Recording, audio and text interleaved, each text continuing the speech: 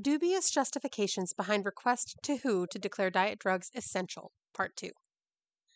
This is the Weight and Healthcare Podcast. If you like what you're hearing, please consider subscribing and or sharing at weightandhealthcare.com. In Part 1, we talked about a request that has been submitted to the World Health Organization, or WHO, to add diet drugs to their list of essential medicines. We discussed who was making this request and the justification that they were using. Today, we're going to take a deeper dive into the research that they used to try to support this request. And in Part 3, we'll look at the research around harm and efficacy as well as cost effectiveness. I was originally going to write this in 2 parts, but I realized that it was just ridiculously long, and there's time before the WHO meets about this, so I've decided to break it into 3 parts.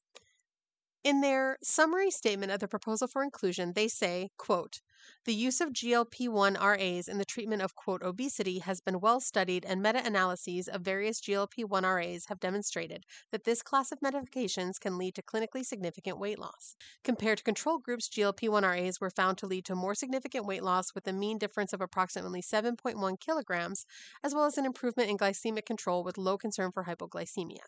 End quote. The single paper they cite to back this up looked at weight loss on these drugs among, quote, obese adults without type 2 diabetes, so hypoglycemia would have been unlikely anyway. It included 12 trials with a total of 11,459 participants. 80% of the participants were categorized as white, 10% as Black or African Americans, and 5% as Asian. It is concerning that they are making a global recommendation based on a study population that is overwhelmingly white. There is also the issue of follow-up. Some of the trials included were as short as 14 weeks, and the longest trial included was only 3 years.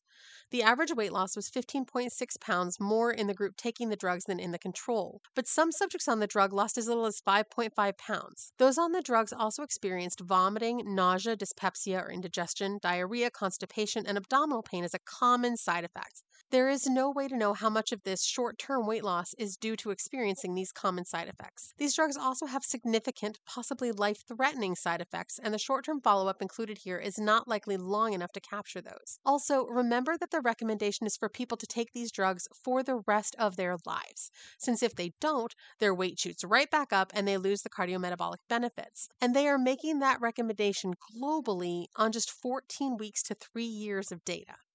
The authors of this study cite no conflicts of interest.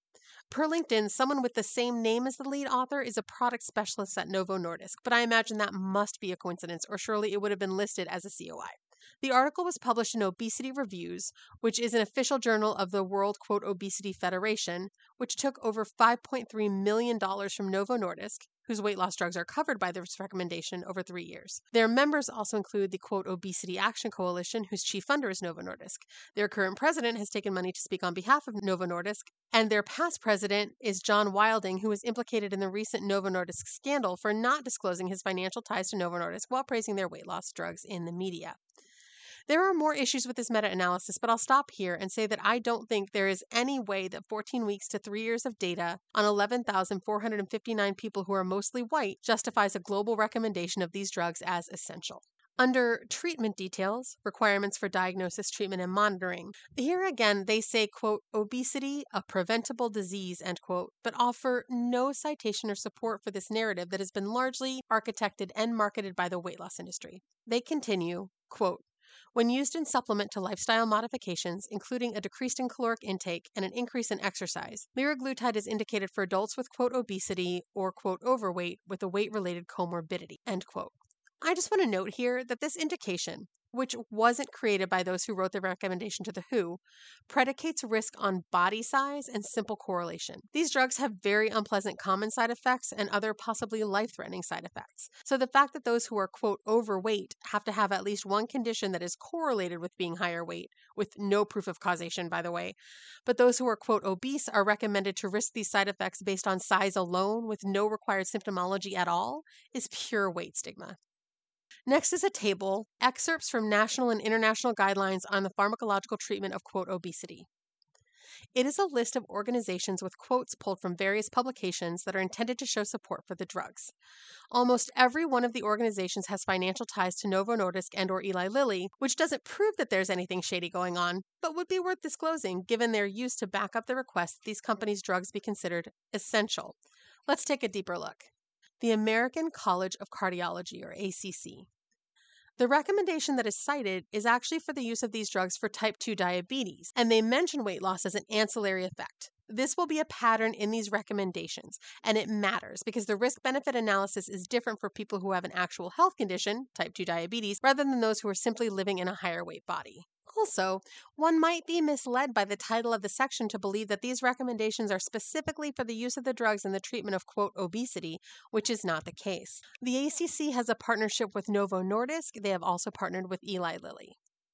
South Asian Task Force. Again, this is a recommendation for these medicines for the treatment of type 2 diabetes, not for weight loss. The paper's lead author, Sanjay Kalra, has received honoraria for lectures and advisory boards from Eli Lilly and Novo Nordisk. International Diabetes Federation. This, again, is a recommendation of these drugs for the treatment of type 2 diabetes. Novo Nordisk is a platinum partner of the International Diabetes Federation, and Eli Lilly is a gold partner. The website isn't clear about how much money this means they donate, and an email I sent has gone unanswered so far.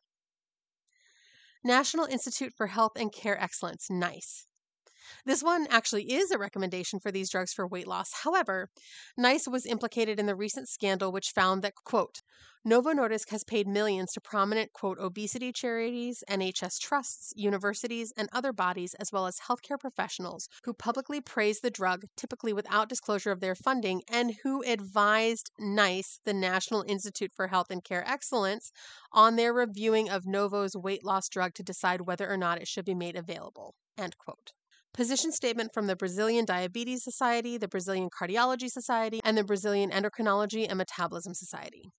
This is a statement of recommendations for prevention of cardiovascular disease in people with diabetes. Here is a selection of the authors' competing interests. I've only included Novo Nordisk and Eli Lilly, the two main companies trying to sell this class of drugs for weight loss. ROM has received speaker honorarium from Novo Nordisk and Eli Lilly. CMV has received honoraria as a speaker for Novo Nordisk. SV, over the last 5 years, has received honoraria for clinical research from Novo Nordisk. Advisory Board to Novo Nordisk has received honoraria as a speaker from Novo Nordisk. FT has received honoraria for medical lectures from Lilly and Novo Nordisk. RDS, over the last 3 years, has received honoraria for consulting, research, and speaking activities from Eli Lilly. The Brazilian Diabetes Society has collaborated with Novo Nordisk. The Brazilian Cardiology Society holds an annual congress that is sponsored by Novo Nordisk and Eli Lilly. The Brazilian Endocrinology and Metabolism Society has partnered with Novo Nordisk on multiple occasions. Korean Society for the Study of, quote, Obesity, Guidelines for the Management of, quote, Obesity in Korea. This is not a study, but guidelines put out by an organization that appears to represent those with a financial interest in, quote, obesity treatment. Their recommendation includes every drug that is approved for long-term use, fails to cite any evidence of efficacy, short or long-term, and they mention that, quote, not all, quote, obese people respond to, quote, obesity drugs, and there are a significant number of non-responders. Novo Nordisk is a platinum sponsor for their conference. They are also a member of the World, quote, Obesity Federation, which took over $5 million from Novo Nordisk. Obesity Medical Association. Here they are citing a press release stating that the European Medicines Association, the recommendation authors appear to have been mistaken on the name, has, quote, recommended granting a marketing authorization for Saxenda, liraglutide, for weight management in overweight or, quote, obese adults. Per the EMA's website, they are a scientific body with the expertise required to assess the benefits and risk of medicine. However, under EU law, it has no authority to actually permit marketing in the different EU countries. The role of EMA is to make a recommendation to the European Commission, which then takes a final legally binding decision on whether or not the medicine can be marketed in the EU. I could not find information about the panel that made the decision or any conflicts of interest they may have had. Australia, NPS Medicine-Wise. The citation they offer here is not to Australia NPS Medicine-Wise, but to a paper by a single author, Joseph Proieto, who, quote, has been on the medical advisory boards for liraglutide, semaglutide 2.4 milligrams, and bupropion naltrexone. He has been involved in educational seminars for, quote, obesity management for both Novo Nordisk, liraglutide, semaglutide, and Inova, phentermine and bupropion naltrexone, for which he has received honoraria, end quote. In other disclosures, it mentions that he was, in fact, chair of the medical advisory board for Saxenda, Novo Nordisk's brand name for liraglutide, the drug being recommended here. In the paper, he recommends all of the above drugs in general, but does not recommend the GLP-1 class of drugs over any others.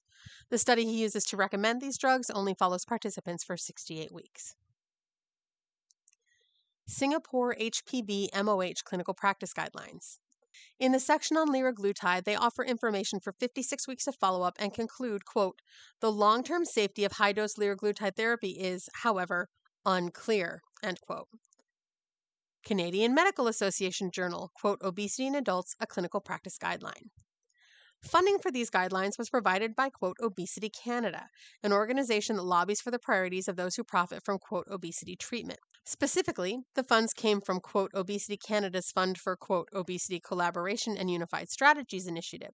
Novo Nordisk is a supporter of this fund as well as a sponsor for their annual summit.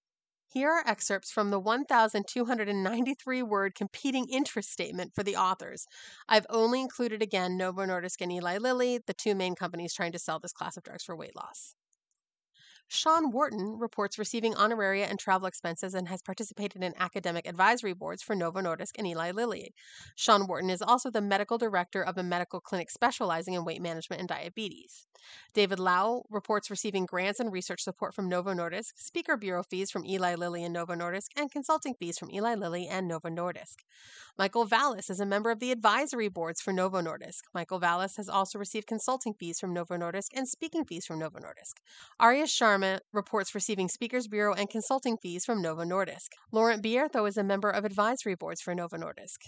Denise Campbell-Scherer reports receiving research funding from Novo Nordisk. Denise Campbell-Scherer reports receiving research funding from Novo Nordisk. She also reports receiving an unrestricted education grant from, quote, Obesity Canada, funded by Novo Nordisk Global. Jennifer Brown reports receiving non-financial support from Novo Nordisk and personal fees. Yoni Friedoff is the co-owner of the Bariatric Medical Institute and Constant Health, which provides a weight management service. Constant Health has received a grant from Novo Nordisk. Yoni Friedoff also regularly speaks on topics related to, quote, obesity and receives honoraria and travel costs and expenses for same. Michael Gagner reports receiving consulting fees from Novo Nordisk. Marie-France Langlois reports receiving personal fees from Novo Nordisk and Eli Lilly. David Macklin reports receiving personal fees from Novo Nordisk. Priya Manju reports receiving personal fees from Novo Nordisk. Marie-Philippe Moreau reports receiving speaker honoraria from Novo Nordisk and Eli Lilly, and research subvention from Novo Nordisk and consultation honoraria from Novo Nordisk and Eli Lilly. Sue Peterson reports receiving personal fees from Novo Nordisk, Eli Lilly, and grants from Eli Lilly and non-financial support from Novo Nordisk and Eli Lilly. Megha Podar reports receiving honoraria for continuing medical education from Novo Nordisk and Eli Lilly, education grants from Novo Nordisk, fees for mentorship from Novo Nordisk, fees for membership of advisory boards from Novo Nordisk. Paul Prier reports receiving fees for consulting and continuing medical education from Eli Lilly and Novo Nordisk. Judy Shao reports receiving personal fees from Novo Nordisk. Diana Sharafali reports receiving a grant from, quote, Obesity Canada to support the literature review process during the conduct of the study. Shaha Binowalji reports receiving consulting or advisory board fees from Novo Nordisk and speakers bureau fees from Novo Nordisk. All of their recommendations around liraglutide are level 2A, which is evidence from at least one controlled study without randomization, and grade B, directly based on level 2 evidence or extrapolated recommendation from category 1 evidence. They suggest that these recommendations should use the terms may or can as opposed to should. The studies they cite offer, at most, only 56 weeks of follow-up. In the section, Information Supporting the Public Health Relevance, they claim that, quote, not only is the prevalence of, quote, obesity increasing, but the number of global deaths attributed to BMI has substantially increased from 1990 to 2017. The global burden of disease of, quote, obesity study also found that through the age-standardized rate of high BMI-related disability-adjusted life years increased by 12.7% for females and 26.8% for males. The actual global number of high BMI DALYs has doubled despite sex, end quote. The study they cite to support this, the global burden of disease attributable to high body mass index in 195 countries and territories, calculates these numbers based on the assumption that the health problems higher weight people have are due to their weight, even though people of all sizes experience them.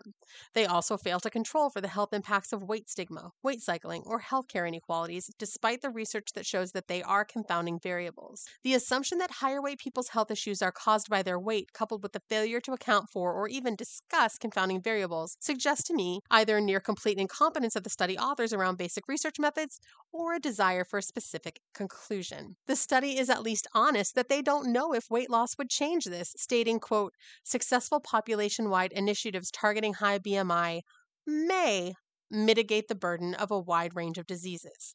Thus, this doesn't actually support the recommendation to the WHO. Without proof that these medications would reduce disease or increase life years long term, there is no reason to consider them essential, and no such evidence exists. Next, they claim that, quote, obesity also plays a role in healthcare-related costs. For patients and families, total healthcare costs for patients with, quote, obesity were higher than that of patients who were overweight, unquote. First of all, we're wading into the idea that higher weight people should be eradicated because they are too expensive, which is heading down a bad road when it comes to ethics. Further, the study they used to support this is based on 97 Dutch people who filled out a survey. The study included costs such as, quote, expenditures related to the respondents' weight, such as adapted clothing, gym subscription, diet books, parking permit, food, etc., end quote. First of all, thin people also have gym subscriptions and parking permits. But moreover, telling fat people that they should buy diet books and pay for various weight loss foods and methods despite the near total failure rate, then blaming them for the cost of following those dubious recommendations, as well as the additional costs of living in a world where structural weight stigma creates a lack of accommodation and clothing, etc., and using that as a justification for more expensive, more dangerous interventions is a long way from being ethical science and is a particularly craven marketing tactic. I'm just going to stop there, but to say that I've seen elementary school science fair projects with more rigorous methodology, and I would be beyond embarrassed to cite this for any reason ever other than as an example of the piss-poor state of weight science. They finish up the section with, quote, given the global burden of, quote, obesity and the goal of reducing preventable disease-related deaths, it is evident that affordable and available pharmacotherapy for, quote, obesity is needed on a global level. Let's rephrase this to reflect the evidence they provided. Based on a study taken by 97 people, a study that failed to control for any confounding variables and made wild assumptions about causality based on simple correlation, and their own researchers' acknowledgement that changing body size may not change health outcomes, it is evident that affordable and available pharmacotherapy for, quote, obesity is needed on a global level? Which is to say, what they provided here does not come close to justifying their request.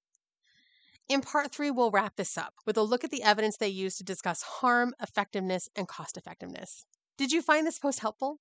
You can subscribe for free to get future posts delivered direct to your inbox, or choose a paid subscription to support the newsletter and podcast and get special benefits. Go to weightandhealthcare.com and click subscribe.